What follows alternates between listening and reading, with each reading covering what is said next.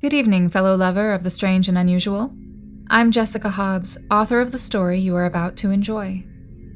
This tale is part of my collection of short stories titled The Witch and Other Tales of the American Gothic, an assemblage of strange occurrences across the complicated patchwork of 19th century America, now finally available in paperback.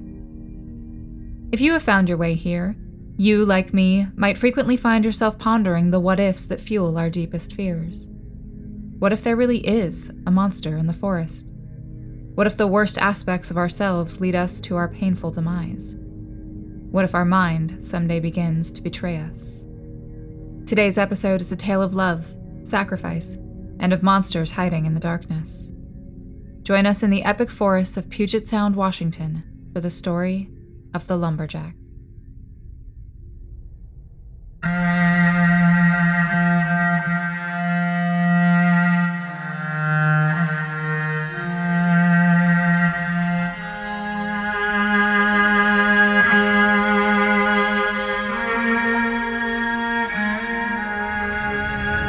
The Lumberjack, Puget Sound, Washington, 1861.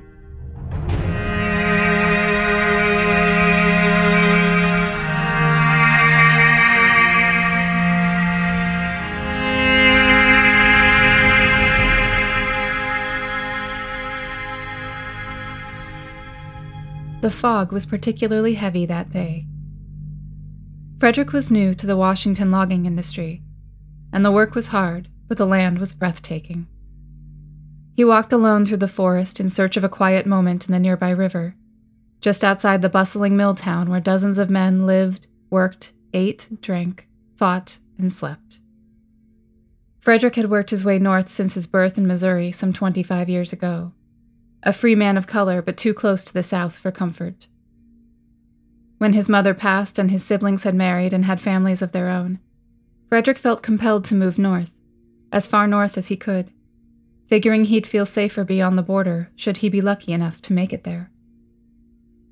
He found farm work in Iowa and Minnesota, then rail yard work in Nebraska, then heard about a booming industry all the way out on the western coast, and figuring it would be in his best interest to make some more money while he was young, traveled out west to find the work and keep close to the border so he could cross it as soon as he felt he could. It was easy to find a job, seeing as how the logging companies needed as many strong men as they could find to take down trees of that size.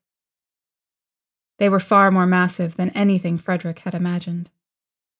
It took a whole crew of men to pull a tree down, strip the bark from the logs, cut it up into suitable lumber, yard them down to the water, load them onto rafts to haul down to the mills, saw them up into pieces, and only then ship them down the coast to California, where there was plenty of money for the beneficiaries of the so-called California gold rush to order more and more and more and more of it.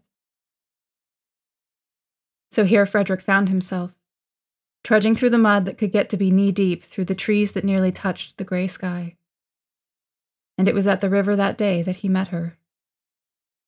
She was a native woman who lived nearby with the rest of her tribe, who often came down to the water to trap salmon, and who was familiar, though not friendly, with some of the men who came and went from the mill town near her home. But she didn't know him, and in a rare moment of extroversion, decided to tell him her name, a pony. It's beautiful, he said with the deepest sincerity, refraining to add that she herself was every bit as beautiful as her name, even though he wanted to. She lifted the basket full of fish to her hip with no effort at all. "Who are you?" she asked, and Frederick realized he'd been too distracted by the sound of her name to give his own. Oh, my name is Frederick. I'm very pleased to meet you. "You're a logger?" she asked, and he nodded. "How did you find yourself here?" I arrived a few months ago and went to inquire for a job. The boss asked me my name, and I told him. He asked, "What's your last name?" And I said, "I don't have one."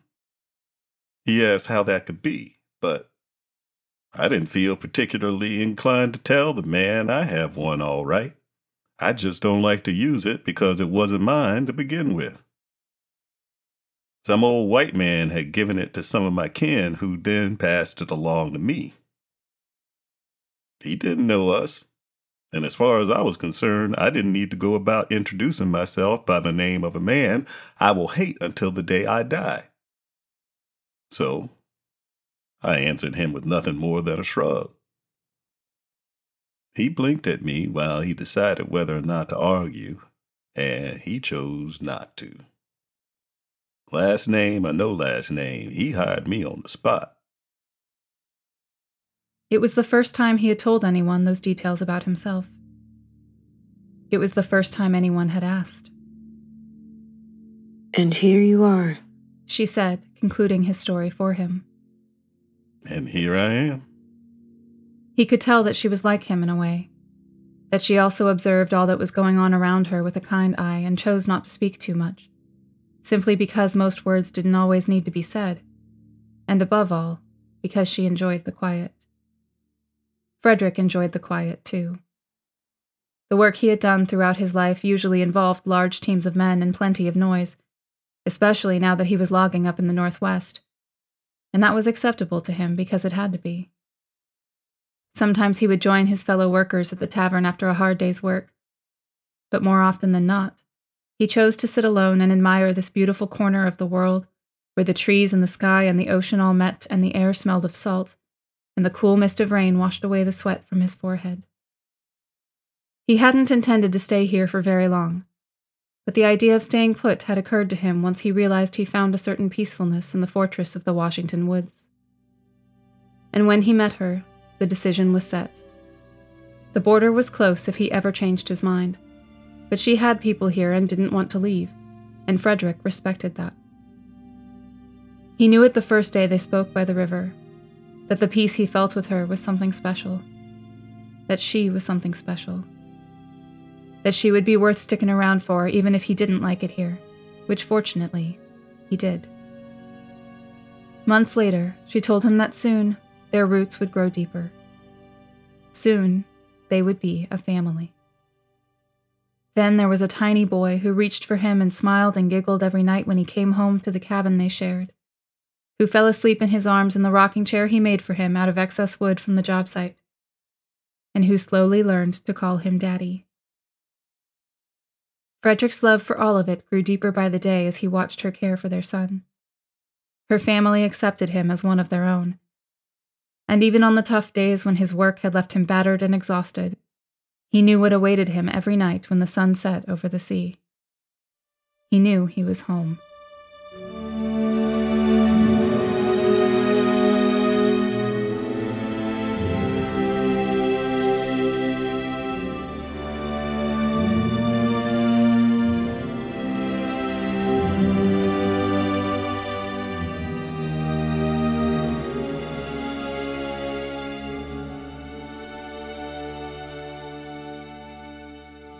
Three years had passed since Moses was born. They named him after a man Frederick had never met, but had heard of many times in his home county, George Moses Horton, the Black Bard of North Carolina, as he was called, a poet who had published a number of works even though he lived in slavery. The circle of life had long ago decided that a father could not live to care for his son forever, and in a world dominated by white men with money, his son needed to grow up brave like the bard. But for now, the boy was little, and need not be concerned with the injustices of the world. Frederick would shoulder that burden for him as long as he could. Bobby was the one who told him about the war. He was a man about Frederick's age who worked alongside him, and though Frederick was not generally the talkative type, he enjoyed Bobby's company more than most. He was funny, but not in the way that felt desperate for attention. He was the kind of man who made every person feel like they had a special rapport with him, inside jokes and banter that made the heavy workload feel just a little bit lighter. And then came the news about the war. Until then, it had been easy, or at least easier, for Frederick to keep to himself and not think about the atrocities in the South. But now a nervousness possessed the back of his mind every day. If the South won, that would be that. The North would not try again, and slavery would forever be the law of the land. Bobby must have seen it in Frederick's face, because without a hint of humor, Bobby leaned into him and said, "The North will persevere. I do believe it. And if they don't, Southern men won't come as far as here. And if they try, we'll take care of it right quick. Then the workday went on, like always. Today, the men needed to find a new spar tree to attach the intricate web of ropes and steel pulleys used to move the heavy lumber from one spot to another. Ezra was the climber this time, and after a quick inspection of the base to be sure the tree was sturdy enough, Ezra climbed all the way up with the saw in his hand and got to work on cutting off the limbs at the top of the tree. Frederick hated watching the climbers, but he couldn't help himself. The sight of them so high up in the air made his insides churn, but he had to watch to make sure they were doing okay, and to keep an eye out for himself, since standing at the base of the tree wasn't much safer. The falling branches were called widowmakers, for darn good reason. He tried to think of something else besides Ezra's place atop a 40-foot Douglas fir, or the war that ripped through half the country. His gaze drifted out over the magnificent woods. The clouds were starting to part, and a little bit of sunlight began to shine through. The trees were never so beautiful as they were when the blue sky surrounded them. A loud cracking noise jolted Frederick back to the moment, followed by a horrifying scream. A good third of the tree had broken off at the top and came tumbling down with Ezra still holding tightly to it, and it was falling straight towards Frederick. Frederick leapt out of the way at the last possible second, and both the tree and Ezra hit the earth so hard Frederick was sure the men could feel the tremor all over the mill town. He looked up at the tree to see that the inside was black with rot. Their inspection had been a failure, and without even having to look at the man's broken body beside him, Frederick knew that failure had cost Ezra his life. As his heart beat in his throat, he thought nothing of the crippling pain that had almost afflicted his body, and only of the split-second decision that stood between this tree and a lifetime of poverty for a pony and their son. It was tragic to see a fellow man perish so brutally, but it was not uncommon. Logging was dangerous work, and everybody knew it. But if they wanted to make a living, it was a risk they all had to take. All they could do about it was promise to take care of each other's wives if an accident should claim their lives someday. A drink at the local watering hole followed the day's tragedy. Frederick usually preferred to go home to his family and avoid the drinking, gambling, and inevitable fighting that always seemed to happen there. But tonight was different. It was a break from the usual rowdiness, a show of solidarity and respect for a fellow working man that Frederick hoped would be shown to him if the day ever came. Bobby was close to Ezra, closer than he was to Frederick or anyone else, so Bobby volunteered to tell Ezra's widow, and no one argued. Bad news just didn't feel as upsetting when it came from a man like him, with his unreasonable optimism and his way of looking straight into a person's eyes and making them feel as though they were the only thing in the world that mattered at this moment. But after today, Frederick reckoned that the usually jovial man wouldn't be the same. It was dark by the time Frederick walked home through the woods. The summer waned.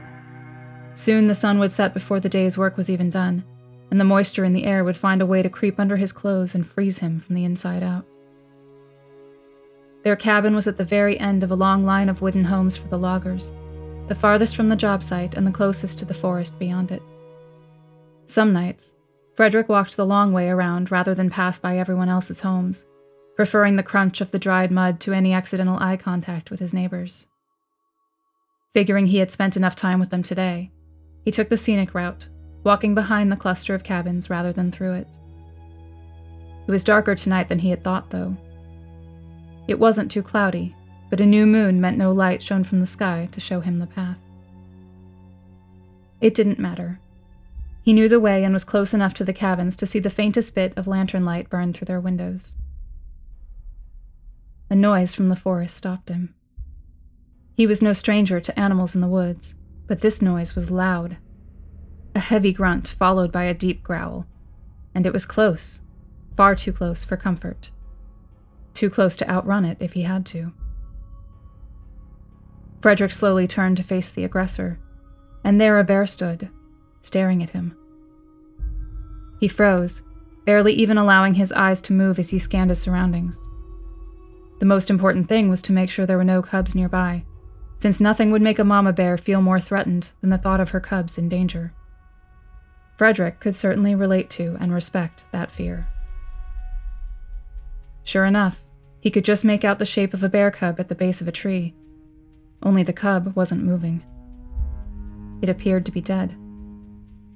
The mama bear looked at him with heavy eyes and seemed sad, but at the same time, she was out for blood. Whether the cub's death had anything to do with Frederick or not, he still might pay the price for it if the bear decided to attack. He took a tiny step back and the bear grunted. He took one more and she let out a low growl, a warning for him to stop moving, or else. Your heart. Frederick could hardly tell if someone had whispered it right in his ear or if the wind was playing a dirty trick on his mind. Hungry. It wasn't a word so much as a feeling. His heart beat faster behind his ribs, and though it was as dark as it could ever be in the woods, a part of him somehow felt exposed. Frederick stood there, frozen, eyes locked with the bear, doing his best to tell it without words that he was not a threat, and that she simply needed to go about her business, and everything would be just fine. He was ready to run if he needed. He was ready to calmly back away if he needed. But he was not ready for the loudest shrieking noise he had ever heard in his life. His hands reflexively flew to his ears to cover them. The bear ran fast back into the woods, but the shriek came again, immediately followed by a cry of pain coming from the animal and the gut-wrenching noise of bones breaking. Blood splattered across Frederick's face and chest and dotted the ground all around him as though something had shaken the bear as hard as a wild dog would shake a dead raccoon. He could scarcely see a thing, but knew all he needed to know. Whatever that creature was, it was hungry, and he wasn't about to stick around to be dessert.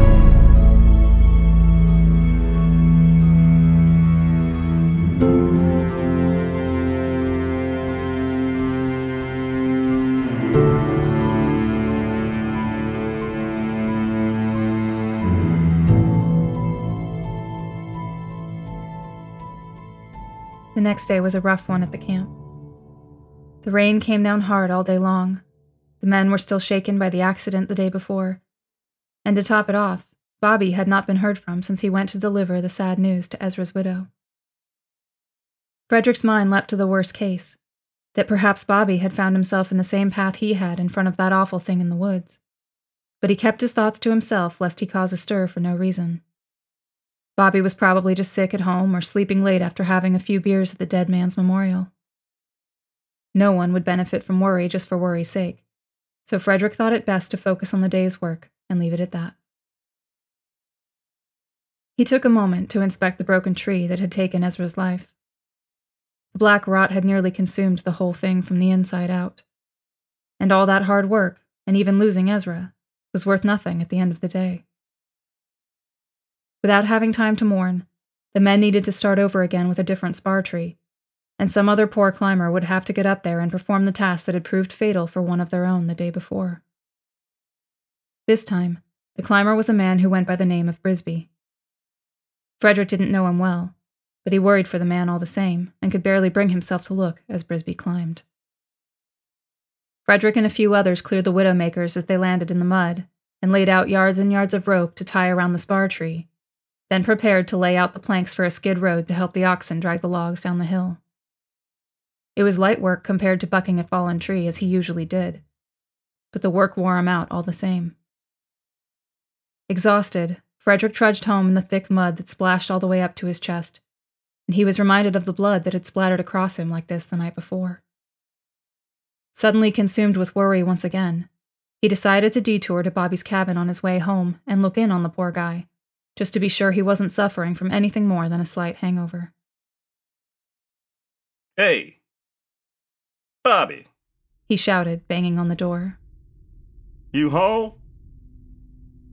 No answer. Convinced he would have seen him throughout the day if Bobby had bothered to leave home, he entered without invitation, figuring Bobby might be resting, but it was worth disturbing him if it meant his mind would be at ease. You awake? The cabin was quiet, but it was also a damn mess. The cot Bobby slept on had been turned over and ashes spilled out the open door of the wood stove. Bobby, What's going on here? A tiny whimper came from a corner behind a wooden chair, and Frederick followed the noise to find Bobby wrapped in a blanket, huddled in the corner and shaking like a mouse about to be squished by a snake. Bobby's eyes snapped up to meet his. What are you doing here? You missed work today. Bosses won't be pleased when they hear about it. Good news for you, isn't it? Huh? Plenty more work for you if I'm not around. Frederick noticed an empty whiskey bottle on the floor. Come on, Bobby. It's been a hard couple of days, but you got to get up now. He reached for his friend's arm, unprepared for a sudden burst of strength to overcome Bobby as he shoved Frederick away from him as hard as he could. Frederick landed with a thud among the mess of cookware on the floor. Get out! I see you watching us every day. The quiet one. The one nobody would ever suspect, right? Planning your move. Letting us come to trust you so you can take us for all we got. What are you babbling about? I was born here. This land doesn't belong to you, but here you are. Taking our jobs, taking our money, all of you lazy bastards flocking here to where you don't belong. Thinking you can strike it rich just because you can swing an axe and taking men like me for a fool. I don't want your help. Nobody wants your help. He wrapped the blanket tightly around himself again and shrank back into his corner. In a split second, he'd gone from shouting awful things to uncontrollably sobbing like a baby. Frederick wondered what to do. He didn't want to leave his friend in such a pitiful state, but there didn't seem to be much point in staying here just to be screamed at. If Frederick had to manage a child's tantrum, he'd be much happier to go home and be with Moses. So Frederick dusted off his hat and walked out the front door to do just that.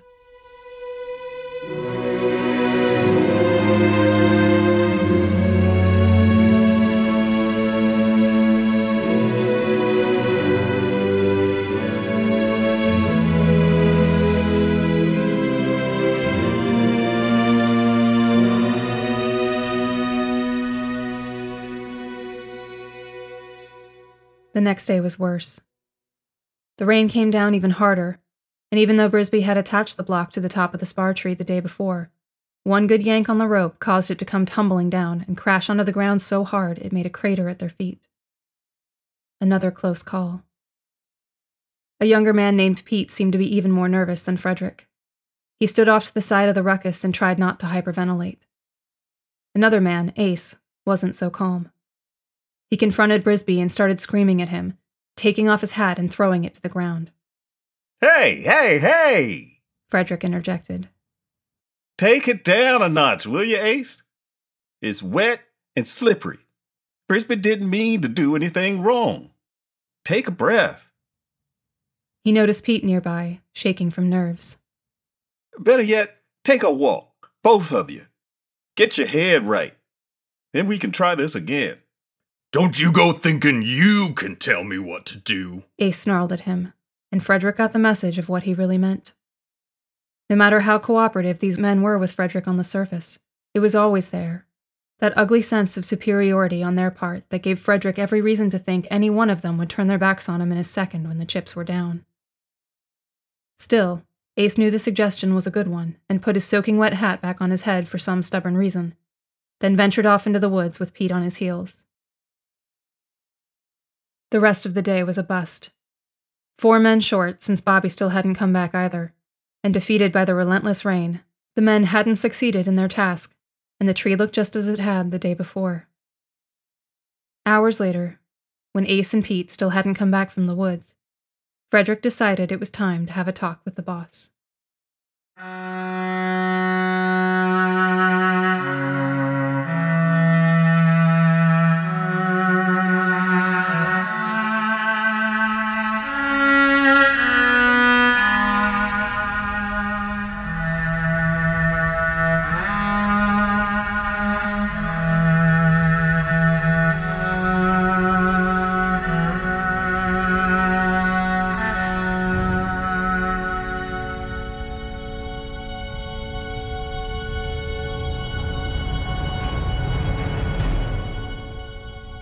Come in. The boss logger instructed. His office was small, but warm. He wore a nice wool suit that Frederick envied, standing here in his work boots, soaked to the bone. Now what can I do for you? Frederick. Frederick what? Just Frederick is fine. Just Frederick it is, then. So, Frederick, what brings you to my office? I'm worried about the crew, sir. Is this about the accident earlier this week? No, sir, not exactly. I believe something dangerous is out in the woods. Well, of course there are dangerous things out in the woods. Everybody knows that. Something else, sir. Not just a wild animal. The other night, I saw something rip apart a bear like it was no more than a rag doll. Yesterday, a man, well, he changed somehow. I don't know why exactly. And today, 2 men went for a walk in the woods and never came back. Now, what did you see? The thing that ate the bear, what was it? It was dark, sir. I'm sure I don't know what in the hell it was. I just know it was big. A bigger bear, then? I've never known a bear to ruthlessly attack one of its own. Few animals do that. Except for men, of course. The boss logger shrugged. There are plenty of wolves, mountain lions, all kinds of predators in these woods. My suggestion is that you and the rest of the men avoid venturing out there alone, especially in the dark as you have. Keep focusing on your work. About the work, sir? Today wasn't especially fruitful. Between the rain and being short-handed. What do you mean short-handed? Why?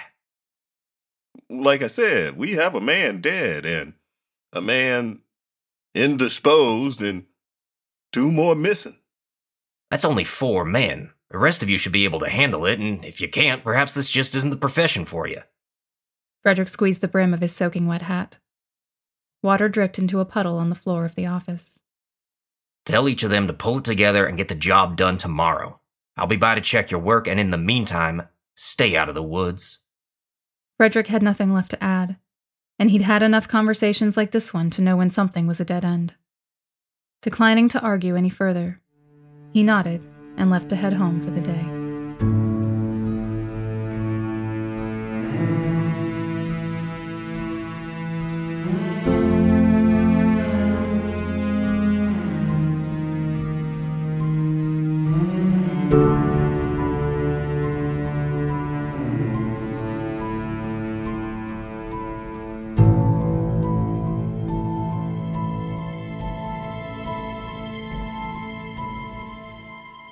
His mind was preoccupied with worry all through supper. Not even the smell of freshly baked bread and salmon on the plate in front of him made him feel any more at ease. He hadn't planned to tell a pony, but she knew him too well and pried it out of him.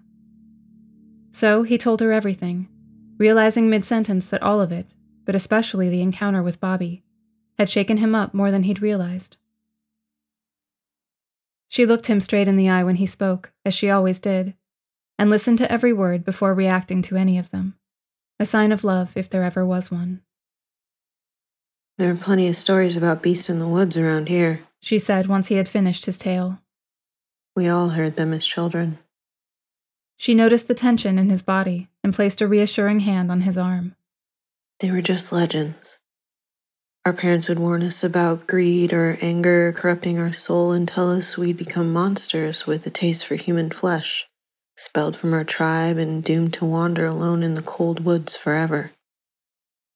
So the monsters were men once? She shrugged. Their stories meant to teach us that the woods have their secrets. They can love you, they can protect you, or they can kill you. Well, how do you know which? What's found in nature is found in men. All things beautiful and all things bad. If you do your best to do right by the land and by your people, the woods will do right by you. Frederick considered this. So something might look for the bad in a person, but can something in the woods change a person? It didn't eat Bobby. It just made him, different. Maybe. Or maybe nothing made him different and it's just the grieving. Pain changes people all the time. Yeah. Yeah, I guess it does. She moved closer and leaned her head up against his. If you think something bad is out there, something probably is. Go back and see Bobby again. See what he knows. You can't handle it if you don't know what it is you're dealing with. The orange glow from the wood stove shone on the side of her face and brought out the many shades of brown in her round eyes. She could be a few miles east with her people, and he knew she missed them dearly. But here she was in this little cabin with him. Those brown eyes were his whole entire world.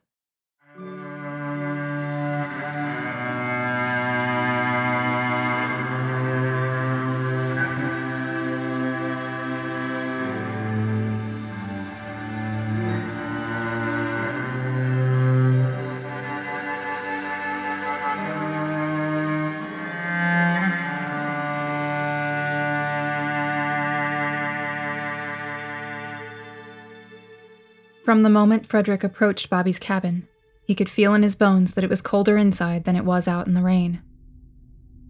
The door was ajar, probably still open from when Frederick had run out the day before. Bobby, I'm coming in. We need to talk. The inside looked exactly the same. A disaster. Dark. Freezing cold. It didn't look as if Bobby had bothered to light a fire in the wood stove overnight. It was so quiet, Frederick thought for a moment that the cabin was empty. Until he heard a grunting sound, and his blood ran cold. The animal was here. A heavy footstep, then another. He backed away slowly but did not make it out the door before it emerged from the shadows. It was hideous. The kind of creature that only forms in a man's darkest nightmares. It walked on 2 legs like a man. It had 2 long arms like a man, but it was abnormally tall. Its massive frame hunched under the ceiling. Its backbone was razor sharp, protruding from its skin, and its eyes were a shade of black so deep, Frederick wondered if it had eyes at all, or if it just had 2 holes in its horrible face, windows to the dark nothingness of the creature's very soul. At the top of its head was a cluster of antlers, all tangled together like a hellish crown of thorns. Blood dripped onto its snout from its forehead where the horns met its skin. Its entire body was a pale blue, so blue it was almost white, as if it were made of ice. Worst of all, it held a bleeding red mass in its hand. A muscle. A heart. Blood dripped down its chin, and Frederick realized that it had been feeding on something. And unless the creature had thought to drag the remnants of the slaughtered bear or some other prey into the cabin, that something must have been Bobby. The creature looked straight down at Frederick in a terrifying standoff before it inhaled a huge breath and shrieked louder than any noise Frederick had ever heard. And Frederick ran faster than he ever thought he could run.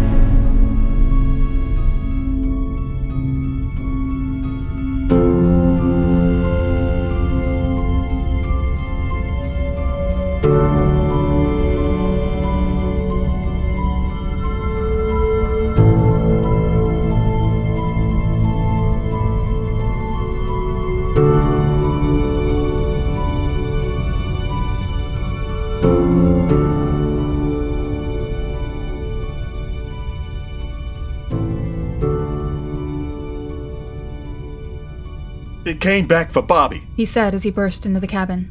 It came back and ate him. Grab your coat and your warmest boots. We need to run. Slow down. No time. Let's go. Now. He picked up Moses, who fussed and squirmed in his arms, confused and scared. A pony reached for the child, and Frederick handed him over, deciding instead to rifle through the cabinets and take any food he could find. Where? Anywhere. To be with your family, I guess. No, what if it follows us? We need to be alone. We can't just run away. We damn well can, and we damn well will. My people are here. Your people are here. These men are not my people. They'll need to look after themselves. A pony stomped her foot to the floor. Stop! She cried. Moses burrowed his face into his mother's shoulder. We don't know what we're running to. Out there alone, it could be worse. What if there are more? And we'll have other monsters too. Bears, mountain lions. No shelter, no food. I won't take my child into the woods to freeze to death in the rain. Stuck between a rock and a hard place was where he suddenly found himself. He knew she was right, but if his life as a nomad across the continent had taught him anything, it was that if you're too close to danger, it was best not to linger until the danger found you, and it'd be too late. I can't protect us from this. It's too big. You don't have to do it yourself. You can't do it yourself. Tell the others. Whether you think of them as your people or not doesn't matter now. We're safer together, and you know that's true. And he did know it. But somehow, it scared him more than the thought of facing this thing alone.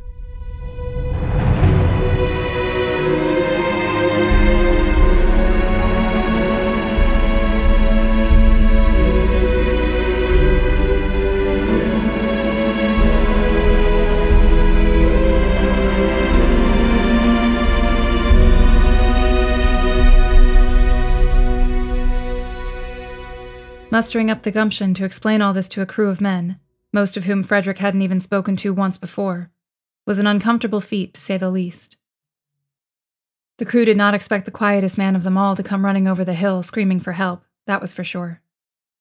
They watched him tear down to the site, sliding in the mud and shouting at the top of his lungs, and surely did not know what to make of it. Standing at the ready to pull down a beast of a spruce tree, a few of them even felt annoyed that Frederick was late. But whatever misgivings they'd had at first disappeared when they heard the confusing tale.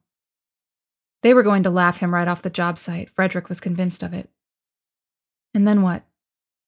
He'd be left alone to battle this monster, whatever it was, and would most likely lose. Hell, even if he had just gone crazy and imagined the whole thing, he was probably out of a job. It took an eternity for someone to finally pipe up. I just knew something awful happened to Pete and Ace. Said Brisby. It ain't like them to abandon their post like that. A young man named Burke nodded, even though, at the tender age of 18, he hadn't been here long enough to know what was usual for Pete and Ace or what wasn't. But he still had that youthful hunger to work hard and prove himself, so vanishing from a job was something that wouldn't make sense to him at all. Another long moment passed without a word, just the noise of rain pummeling the already enormous puddles at their feet. So what then? Frederick asked, impatient. You believe me or don't you? The men looked at each other. One of them shrugged. Well, said a man whose name Frederick did not know. I sure haven't seen nothing like that before. But these woods are dangerous. So whatever it is, a monster like you say, or some wild creature that wandered here from some cave, it's causing a problem. It almost don't matter what exactly it is. The man looked back to the huge spar tree, fully loaded with the heavy block and the web of ropes intended to move some of nature's most powerful creations. I reckon we could use this to try and take it down. The others nodded in agreement. They all looked to Frederick as if to wait for his approval of the plan. He nodded, surprised by how easy the conversation had turned out to be. Okay, we can do that, was all he managed to say.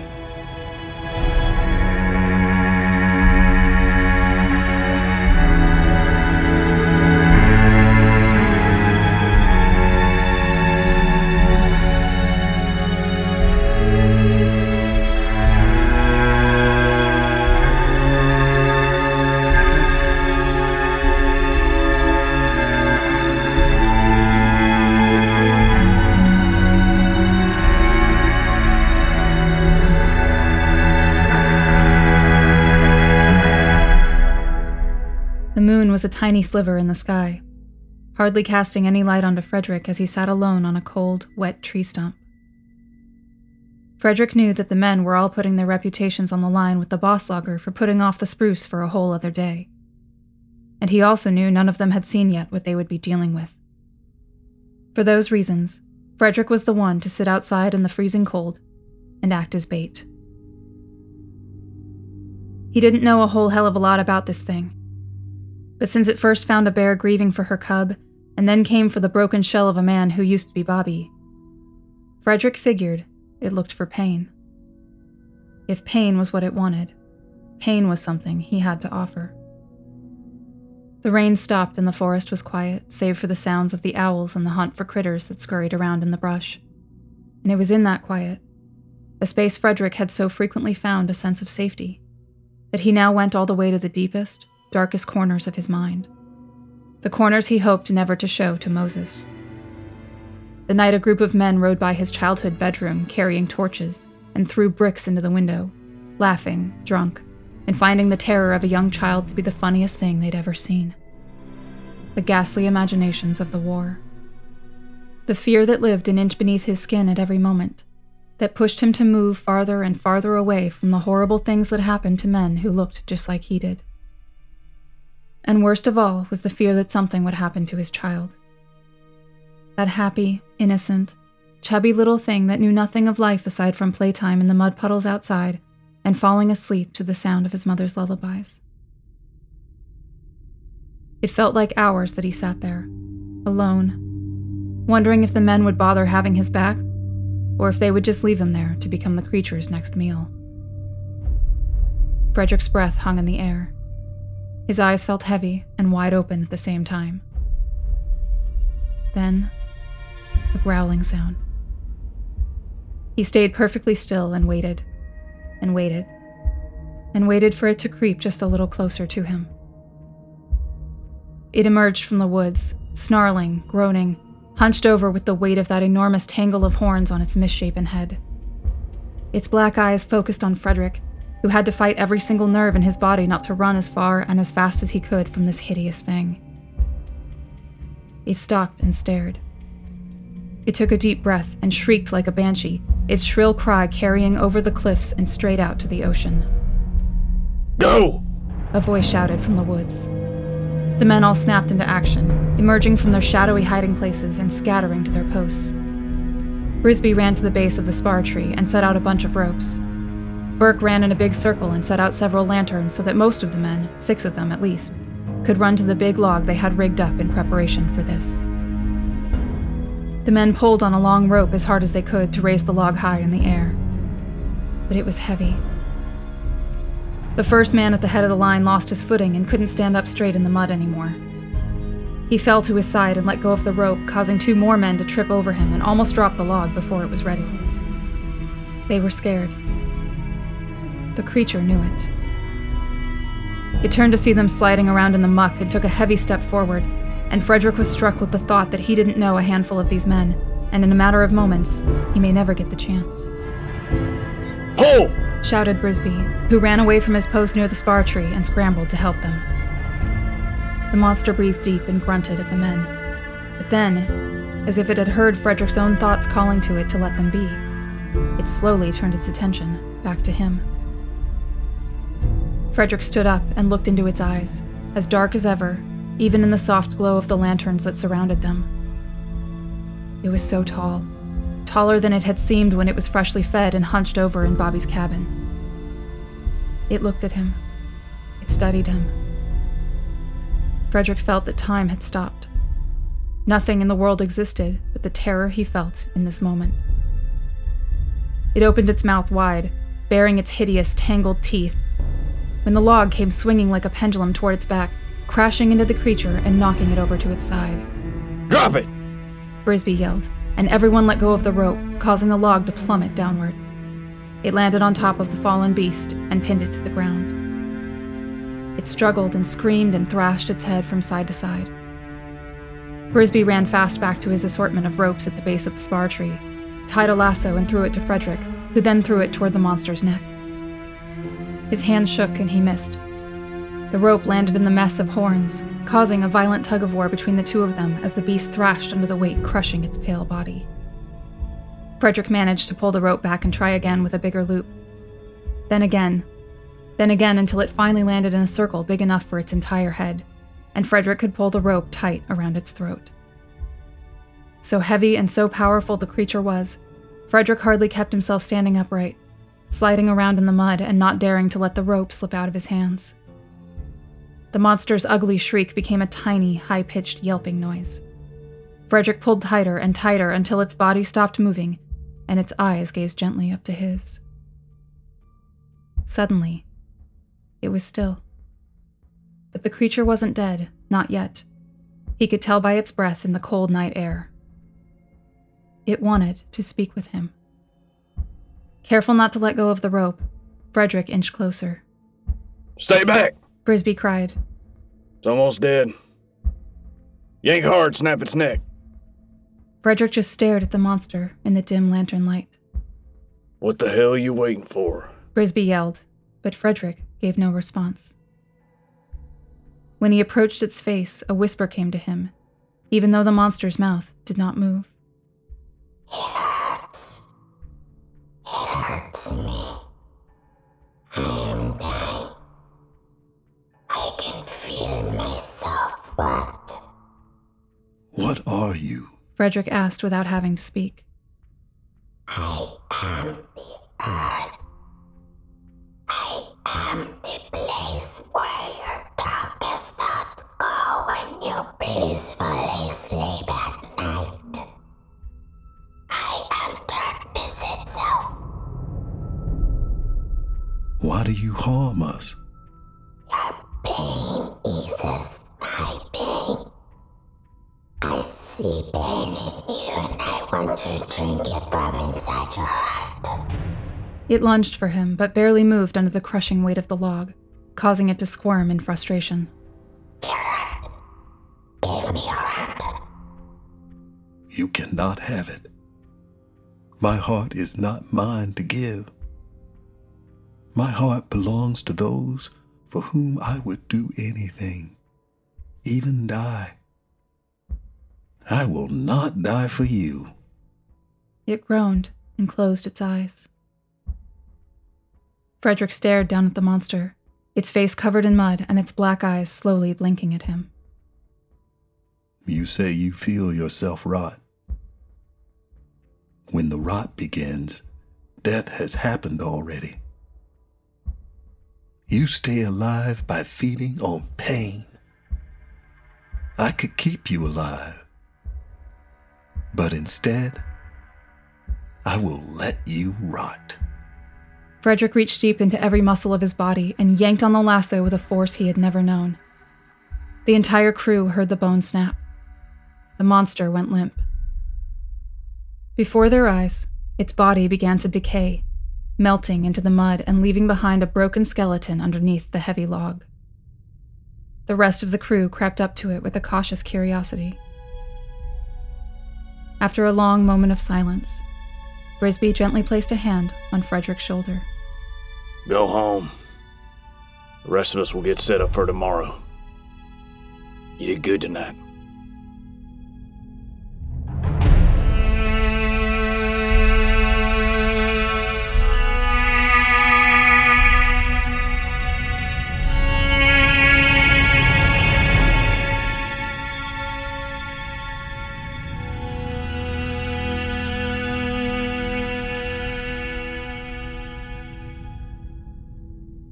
The bodies of Pete and Ace were found torn apart the next day, but thankfully, they were the last. The monster had been hungry. If Frederick hadn't seen to it that the monster was taken down, there's no telling where the killing would have ended.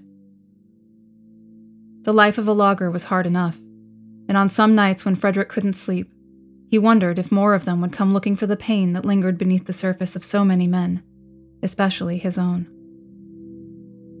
But months passed, then a year, then 2. Life in the camp town wasn't perfect, and some days it wasn't even good, but it was all right.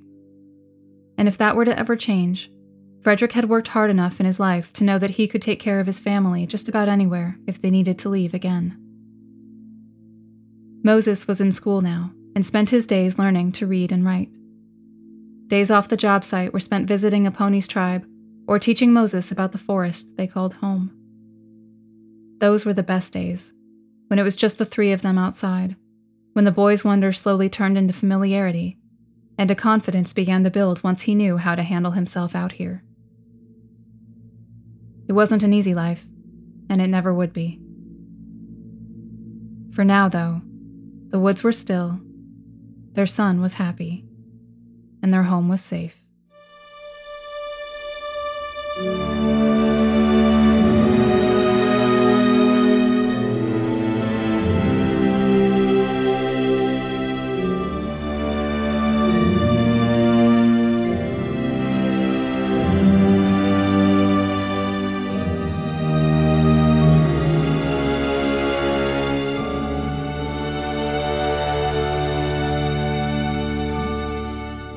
Thank you for joining me for today's episode of The Witch and Other Tales of the American Gothic. Special thanks to our amazing voice actors, Daryl Lathon, Michiana Elise, Angela Cohen, Scott K. Leslie, Benedict Mazurik, and Ian M. Walker for lending their talent to these characters. Thanks to our friends Brian Taylor, Joe Carrillo, and Dara Stone for their support. And of course to my favorite composer/audio engineer/human, Robinson Hobbs. For more stories from The Witch and Other Tales of the American Gothic, subscribe to our podcast or check out the book at jessicahobbswrites.com. Join us next time as we sink into the deep, dark recesses of the earth, and indeed, of our very own minds, that threaten to swallow us whole, venturing into the mountains of western Colorado for the tale of the Miner. See you there.